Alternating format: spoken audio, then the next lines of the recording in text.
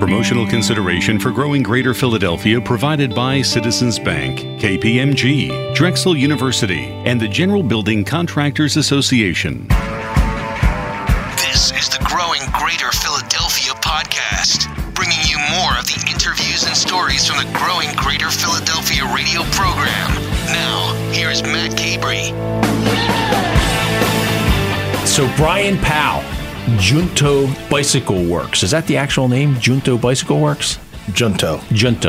Okay. But Junto is, everything about this company kind of ran through Philadelphia. And the Junto clubs were formed by Ben Franklin when he moved from Boston to Philadelphia.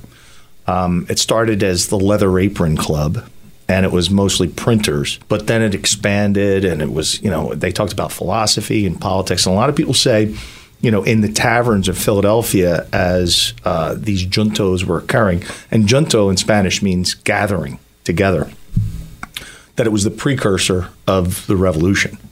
So these guys, the smartest kids in the city, the smartest guys in the city were getting together and talking about taxation without representation and the like. So it was... that's the genesis of what we're trying to build here. And, it's more than a bike company. It's going to be a community. We want to really rally around the brand. We want to rally around mobility. We want to rally around a greener, more verdant future. We want to rally around getting rid of cars, avoiding traffic, getting healthier, and getting more engaged with your community. When you're out on a bike, you're pretty mindful. You're worried about what's in front of you. It's just you're living in the moment each time you pedal, which is even more healthy than just the exercise part of it. So, I ride my bike about 26 miles a day. So I'm 55. And soon to be 56, and I don't sweat traffic anymore. So I ride 13 miles in and 13 miles back every day. So this whole idea, just kind of came to me. It happened to me. Mm-hmm. I've done a bunch of startups. I've been a serial entrepreneur. I've done 5, in fact. With varying degrees of success. One was a bonanza, one was great, one failed, one did okay, one I'm still in the middle of, and now this one. So before we get into that level of detail, which I do want to hear and I love, I love to hear more about, because most people will hear the name Junto and not appreciate why it's a bicycle company, but you explained it with the gathering, and this is a community that you're trying to establish. Can you expand on that? And how did you stumble upon the name, or is it something you learned in high school history? Kinda, yeah. I mean, I'm a big fan of the Walter Isaacson books, the Genius series. So I read the Ben Franklin, the Steve Jobs. I just finished the Da Vinci and Einstein. So Ben was our very own, Renaissance man. He was unbelievable. It's something that I knew. I was looking for something, I was looking for something sticky. I was looking for something that really represented Philadelphia, but wasn't like Liberty Bell bicycles or it wasn't too obvious. It wasn't too obvious. You had to dig a little bit, and I think that there's a company that I'm really fond of out of Detroit called Shinola. I don't know if you're familiar with them, but it was the same thing. I mean, Shinola was shoe polish that was made in Detroit, and as they decided to build this brand and it was all about the Renaissance of Detroit.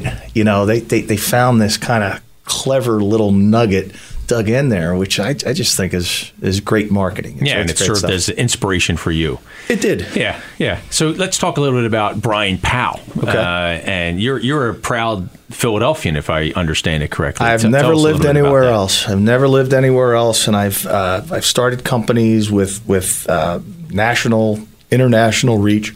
But I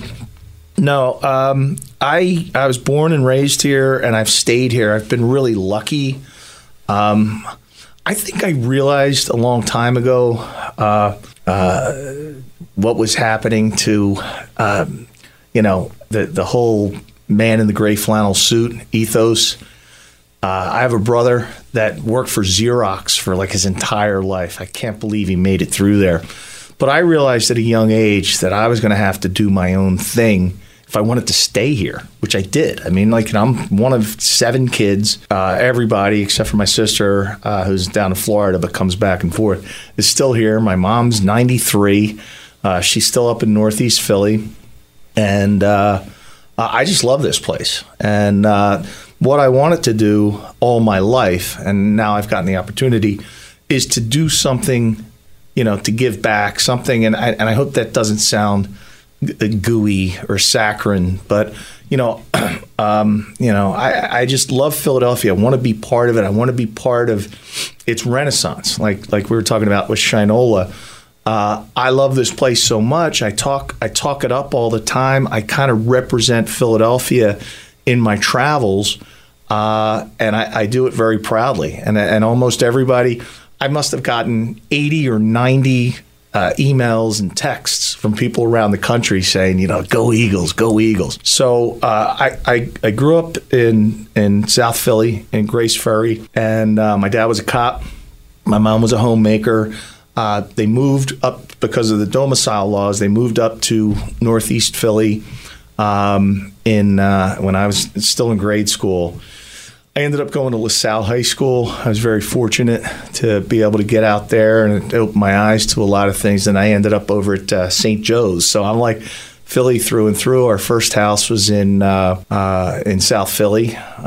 We were kind of pioneers at 27th and Bainbridge back in the day. And then we moved to Manayunk. And then we moved to Chestnut Hill, and I've been in Chestnut Hill for 20 plus years. So I've always been in Philly. I've stayed in Philly.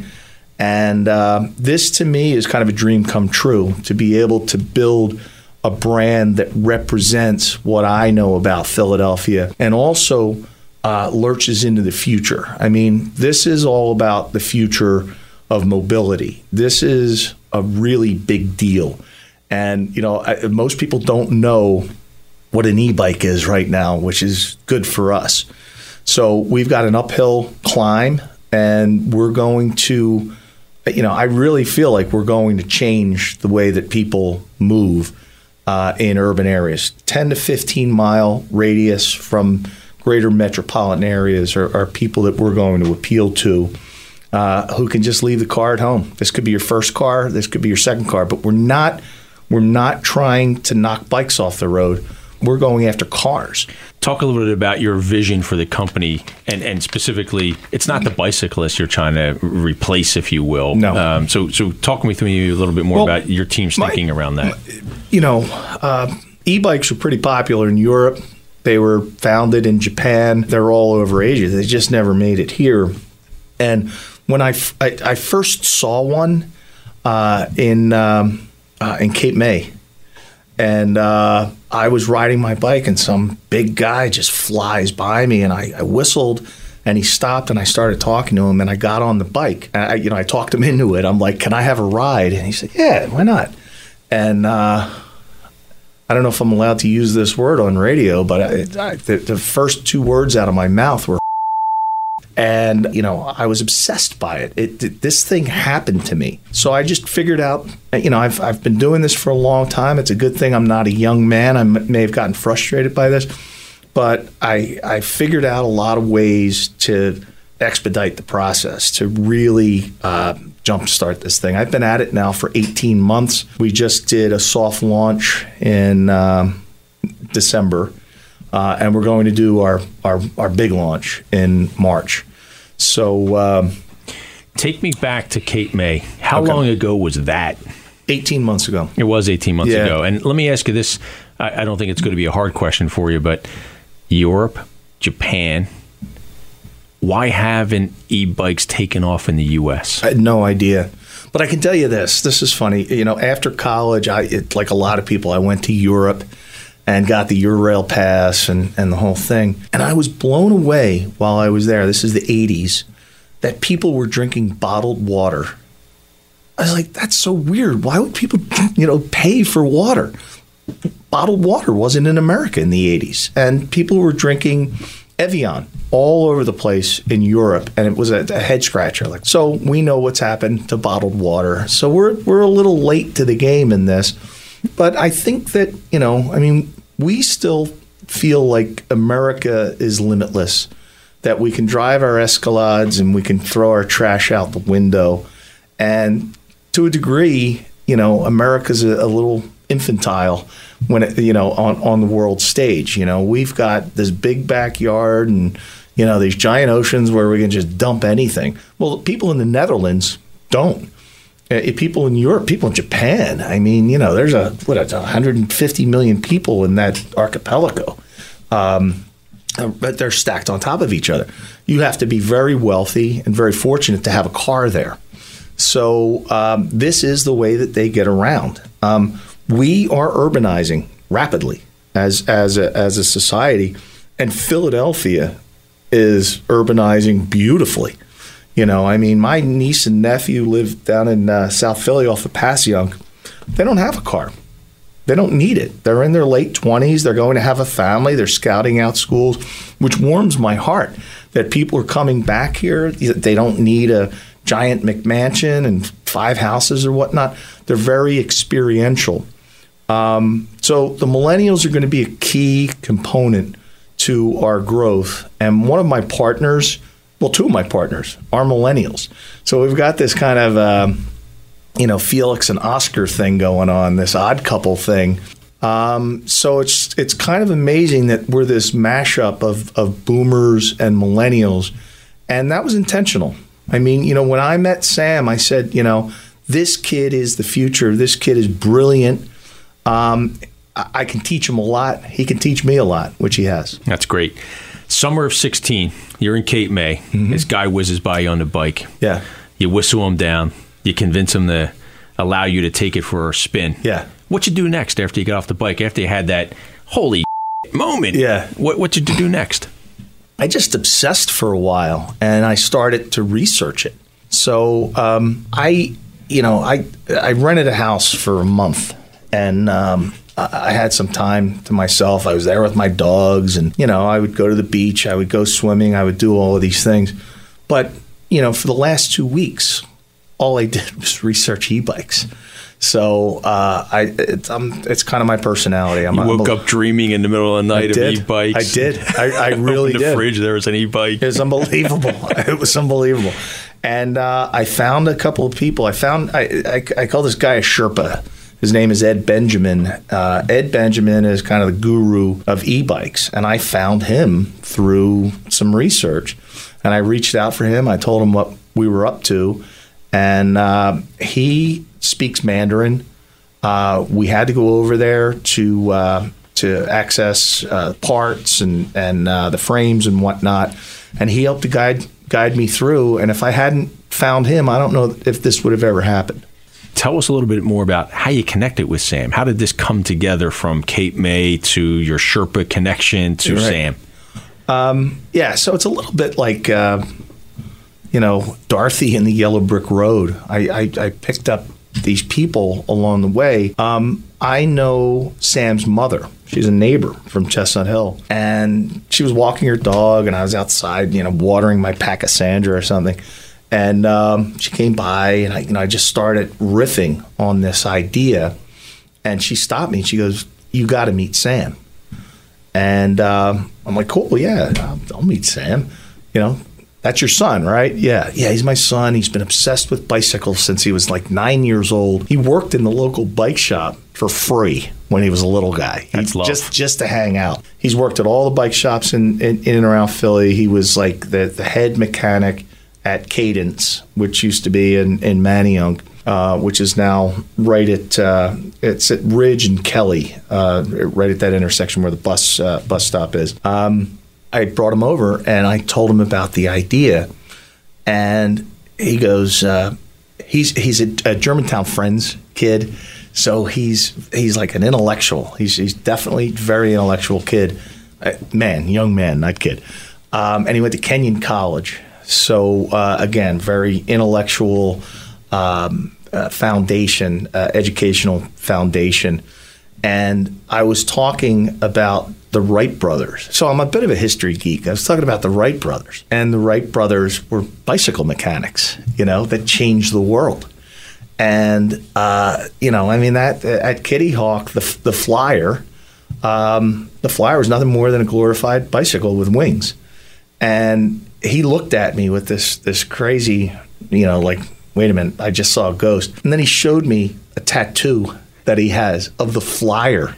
Wow. He has the Flyer like right on his ribs. He goes, look at this. I just got chills. Yeah, Brian. It was crazy. Because you know what I was thinking about as you were sharing this with us is you running into Sam's mom and having that conversation and having the courage, having the perspective, the comfort to share with her what you were actually thinking about. Right. And then for her to connect that with Sam and connect you guys and the tattoo and it's a junto. It's a gathering. Yeah. It's the beauty of urban living. It's the beauty of Philadelphia. Philly gets this weird rap. I think Philadelphians are unusually friendly.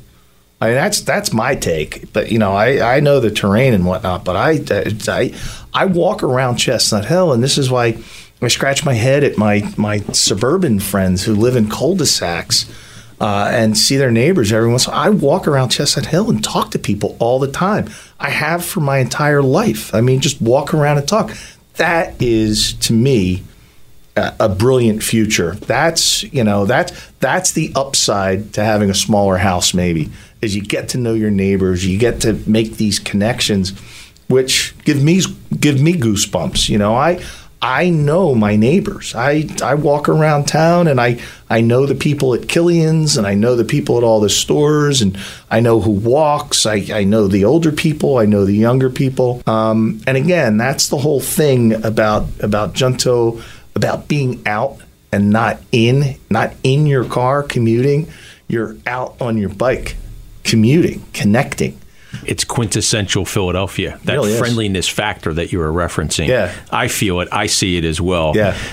You acknowledge people when they're walking down the street, even total strangers. Exactly. And it startles people who are not used to that. Yeah. And they're expecting everybody to be walking with their head down and not acknowledging, not making eye contact. I've got a funny story for you. So I ride across the Walnut Lane Bridge from Chestnut Hill, near Delisandro's and Chubby's there. Yep. And then I to go to Fishtown. And then I ride down Henry Avenue, get to Hunting Park, and then I get on Ridge. And I take Ridge down to Diamond, and then Diamond down to 2nd Street, which is where our office is. In the spring and the summer, right at, I guess that's 29th and Ridge. 29th and Ridge, there's this old guy who sits on his stoop outside, or in Philly we call it steps. But he sits out there, and I would ride by at a predictable time every day. And as I rode by, he would yell out. He'd go, beep, beep, beep, beep. And I drove by a couple times and looked at him, and finally I stopped. And I'm like, hey man, why do you say beep, beep all the time? He goes, you're fast like the Roadrunner. He goes, I see you coming by. You're fast like the Roadrunner. That's great. So in the spring, in the summer, I stop by, wave to him, and meeting friends along the way. A great example of how, regardless of your neighborhood, you're all part of the same community. Exactly. Yeah, that's really great. Yeah. I want to come back to some of that, but how do you describe to someone who's not familiar with e-bikes? Mm-hmm. First of all, how do you describe, well, you kind of did, but Junto and e-bikes? Yeah. Well, it's mobility. It's not, first of all, I want to make sure that we're not knocking bicycles and bicycle commuting. This is for people that have a little farther to go and maybe some hilly terrain to overcome. But what a bicycle is you kind of think of it this way, because it's pedal assist. You can press a button and go from U plus 10%, 20, 40, 60, 80, 100. So if you press it up to level 6, there's 2 of you on the bike. So the motor is producing as much torque as you are, as the human is. So when you need it, you just dial it up. Going up a hill, going up Midvale Avenue in East Falls. I mean, I've gone up Midvale Avenue, and I've gone up, is it Lyceum, the wall in Manioc, with my hands off the handlebars. So in high torque. So it's kind of amazing. So it takes the hills out of the equation. I make it from, again, Chestnut Hill down to Fishtown in about 30 minutes. And my commute on any given Friday is about 90 in a car. Right. So that's what it is. You just keep moving.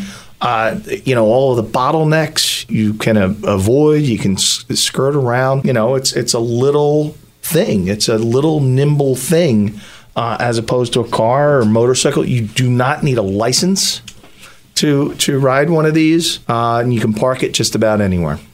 So it's funny. I can just picture you to just shout, "Hey, Ma, no hands" when you're riding. Yeah, hands-free. exactly. Yeah. Talk with us, Brian, a little bit about how fast you can go, how large is the battery, and how long can you go without a charge? Mm-hmm. Well, it depends on your size. So I'm a fairly big guy.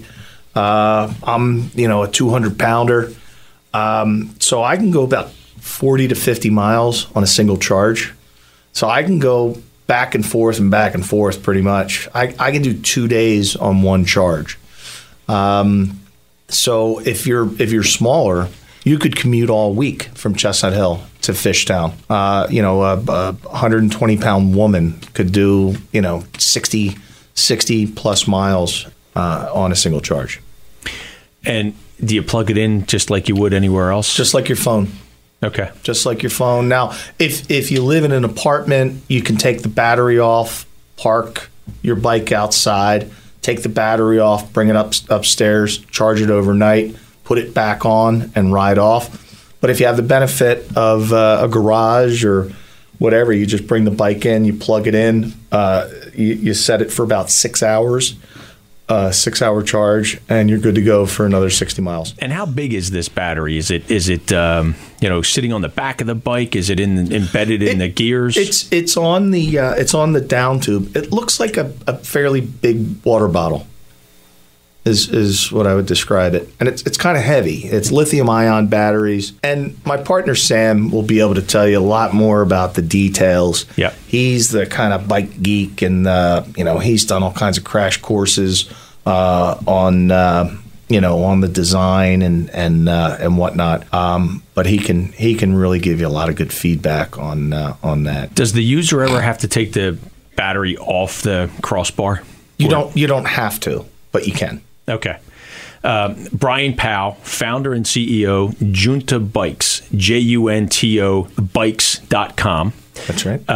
Talk with us a little bit about why Greater Philadelphia. I know you're passionate, you're native, but you've started 5 different companies, some of varying success. I want to hear a little bit more about that, but talk with us about why Philadelphia and not, for example, Long Beach, California, where a lot of people would think, e-bike, it'd be a nice spot to do or Florida or some other tropical location, if you will. Yeah, well, I'm not leaving here, and that's the bottom line. I love this place. I love this idea.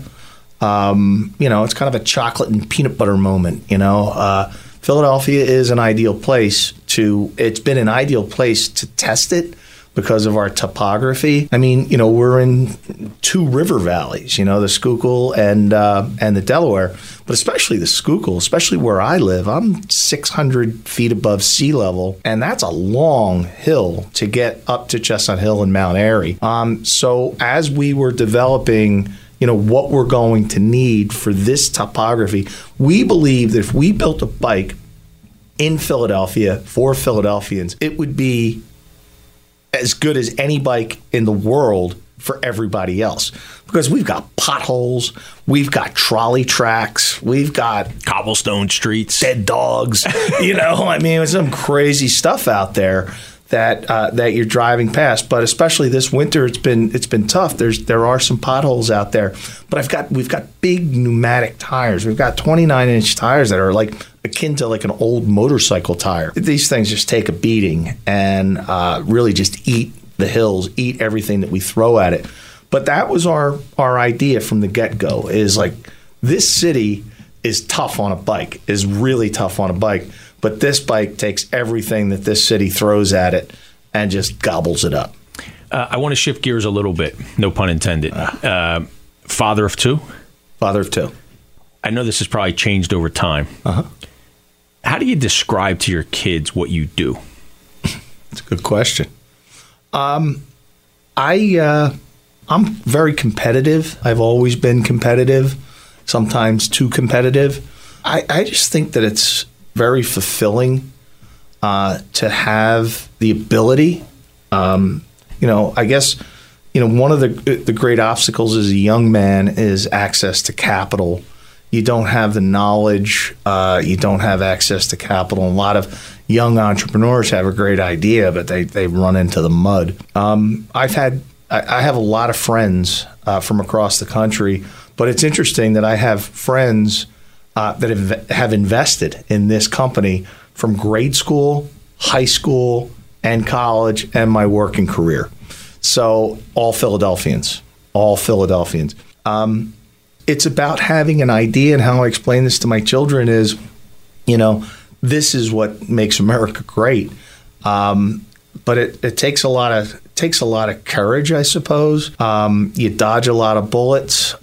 You deal with a lot of anxiety and stress, and sometimes it frays the nerves. I've gotten a lot better at it as I've gotten older, but I couldn't be more fulfilled. I feel like a man in full. I'm incredibly happy with my life, with my wife, with my kids, with my 3 dogs, with my neighborhood, with my city. With your e-bike. And with my e-bike, with my Junto, with my partners. And that just comes, I guess, with experience, but it comes through the challenges. I'm teaching Sam and Mike a little bit about the challenges. These guys are going to be tomorrow's entrepreneurs. These guys are learning. And my other partner, Simon, and I made sure, we talk about that, like, hey, man, they're going to have to feel a little bit of this hurt, because, if it was easy, everybody would be doing it. There are naysayers. Every entrepreneur will tell you this. Like, people laugh at you and they disparage you, and you just run the gauntlet. But once you turn the corner, I love the old adage, after 10 years, I'm an overnight success. You hear that from a lot of entrepreneurs. But, it's hard, but it's so worth it. And my son is in a band in Philadelphia called RFA, and they're about to go out on tour. And my son's an entrepreneur. My son, he's a Dean's List, summa cum laude at Temple, and he will graduate this year. He's had a part-time job his whole life. He works at the food co-op in Chestnut Hill. He still plugs 20 hours. He's in 2 bands. He's a summa cum laude. They're selling merchandise. He's an entrepreneur. He gets it. So I don't know what I imparted to him, but he gets it, and he wants to do it, and he has the courage to do it. My daughter is also at Temple. We're big Temple fans. She's in the entrepreneurship and the Fox Fox School of Business, School of Entrepreneurism, and she's crushing it. And she also has a job. She works for a marketing company doing demos in like Whole Foods and places like that. And I don't know how she got it. Yeah, but that's great. She's a little rock star. Talk with us a little bit about your first entrepreneurial experience, how you came to do that, and then the next 3 or 4 that came beyond that. Sure. I worked for Donald Rumsfeld at Cyril. I worked for the NutraSweet company, which was a pretty good gig. Back in the day, those little blue packets called Equal were quite a rage, and my job was to get those on the tabletops of America, and I did. They paid me a lot of money. It was only one product. It was patented. it was it was like an unbelievably great job for a young guy, but I was bored to tears. And I met the CEO of a company called Balance Bar, which was pretty much the second energy bar out there. The first energy bar was Power Bar, and Balance Bar came, and they were, they juxtaposed themselves as the good tasting energy bar. 40 carbs, 30 fat, 30 protein. It was the Zone diet. Anyway, I met the CEO at a party in California, and he just said, I want you to work for us. And I'm like, wow, I got this unbelievable gig right now. Can you pay me this number? I'd love to look into it. And he just laughed at me. So I was intrigued by it, obsessed. Yeah. Talked to him. Took half the salary that I was making, half the bonus that I was making, and it was a raw startup. We ramped that up to about $100 million in revenue. We sold it to Kraft back in the day for about $268 million. And, I was hooked. Yeah. I saw it from the ground level. I was there, the ramp up, it was just a rush. And you're like, let's do it again. Let's do it again. So I started my own this time called All Good Organics with my current partner, Simon Good. And that was interesting. We were really on the vanguard of the organic food revolution. So we wanted to start an organic food company, packaged consumer product goods. We wanted to start that, and we wanted to make an organic energy bar that nobody had made yet. We made it. We ran into some venture capitalists from San Francisco, and they really just sucked the life out of it. I know that there may be some venture capitalists out there listening to us, but I'm not a fan of what they do. And we took the cheese too early, and it was a grave mistake. We could have been, we were a little early, but when I look back on that, I just shake my head because we missed it by engaging with this VC firm. Looking on the bright side, you learned. We did. You had a great experience coming out of that. Yeah. That's right. So after that, I started a consulting company, BMP, and I help small brands, emerging brands, and I'm still doing that today. In the interim, I was working with a brand called Sterrings that asked me to come on full time. And Sterrings was sold to Diageo, the world's largest liquor company, and that was a nice run. I was there longer than I expected. I was there for 5 years, longer than I expected, and that was great. We got out of that. We sold that to Diageo, and then I started Powell and Mahoney, which is a cocktail mixer company, which you can go out and buy Powell and Mahoney just about anywhere. We're in all the Whole Foods. We're in Target. We're in Walmart. It's a machine. No, it's a cocktail mixer. Cocktail mixer. Shaker? No.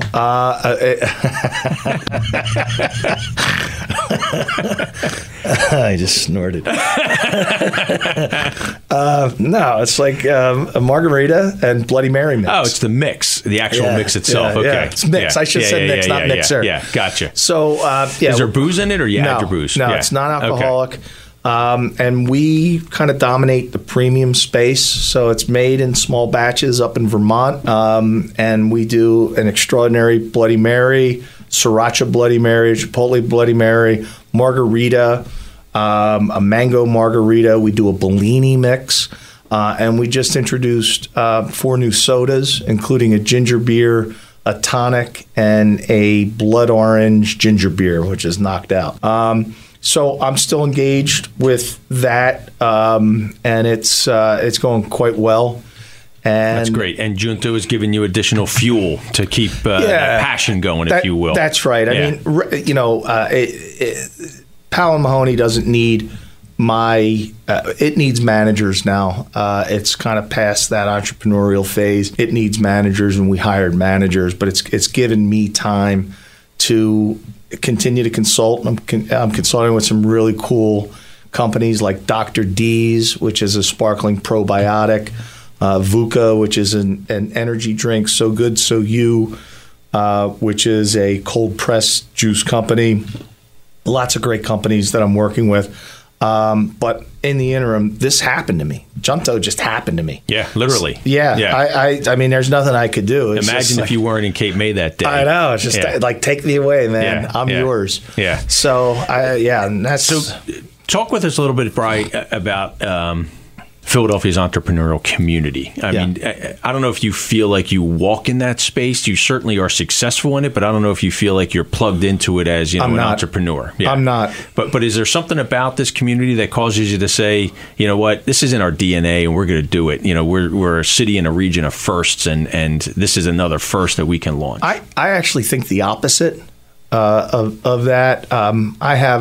I've had a lot of dealings with people in Boston. There's a great book by a Chestnut Hill man, Digby Baltzell, Puritan, Boston, Quaker, Philadelphia, which is, or it might be the other way around. It's been a while since I read that. Yeah. But, I think that our Quaker heritage, this book attacks the question, can a place create a person? Can it affect generation after generation of people and make them similar? And I think that that's possible. I mean, you and I walking around as Philadelphians, I think are pretty similar to people walking around in the 1920s. I mean, technology and all this other stuff. But at the core, we're pretty similar. I know that there's great entrepreneurs here in Philly, but throughout my life, there's been a brain drain. In Boston, they had MIT and Harvard and the like, and people went to school and they stayed there. People came to school here and they split. That's changing, yes, thank God. But no offense to anybody from Boston who may be listening to this, but I take that personally. I think, and the whole Eagles Patriots thing hit home. I think that we are a genuine, trustworthy people down here. I think that there's a little bit of an entitlement thing going on up in Boston that makes it a little slippery. But I've made this. I was born and raised Catholic. I'm an Irish Catholic, and there's a lot of us in and around Philly, and a lot of Italian Catholics and whatnot. But I've come to the realization in Philadelphia that no one from my wedding party is divorced. Not a single one. We mate for life. Right. We had these incredible role models. My parents were married for 40. My father passed away, but for 40 plus years, and then all my friends' parents. We had these incredible role models, and we all stayed here. Yeah. We all stayed here. So, I mean, there's something really. If I were to start a business, I'd look at that. Yeah. Look at these people. These people love it here. They stay together. The network is strong, and they're really honorable people. Yeah. That's kind of one of the things I like about where we are. I got one more question for you, but I will come back to this notion of the Quakerism, because I've heard this and I've observed it as well, that there's a theory that our Quaker roots actually limit us because we're a little more passive. We're timid. Not as aggressive, right? We're a little more timid. We're kind. Yeah. Kind is the word. Yeah. To the point where we actually hurt ourselves because a more aggressive or a more assertive community will come in and like the Puritans, will stamp on us, right? Exactly, like Bill Belichick. Yeah. You've traveled. Your work has taken you around the world. You've gone on personal and professional trips and experienced other parts of the world. And I suspect this has evolved over time as well. What do you tell people from other places about Philadelphia and why Philadelphia is such a great ecosystem? I think that's one of the key stories is this kind of, we're like Mormons, that we stay here and we mate for life. I tell them that story. I talk about, our proximity to New York and Washington, to the mountains, to nature, to the beach. And frankly, I mean, I love traveling and I've loved going to all these places and learning. I love learning. But if I never got on a plane again, I wouldn't really care. I'm kind of burnt out on traveling. And, I live on the Wissahickon. I live on a 10,000-acre nature preserve. I go in there every day with my dogs and walk for 5 or 6 miles. I mean, I tell people that. They're like, in Philly? I'm like, yeah, in Philly. It's unbelievable. I could not see another person. I go in there at 6 o'clock in the morning and not see another person until I come out. My dogs and I just walk 5 or 6 miles. It's incredible. And when you do see another person, you actually talk with them. And smile. Yeah. And greet them. Yeah.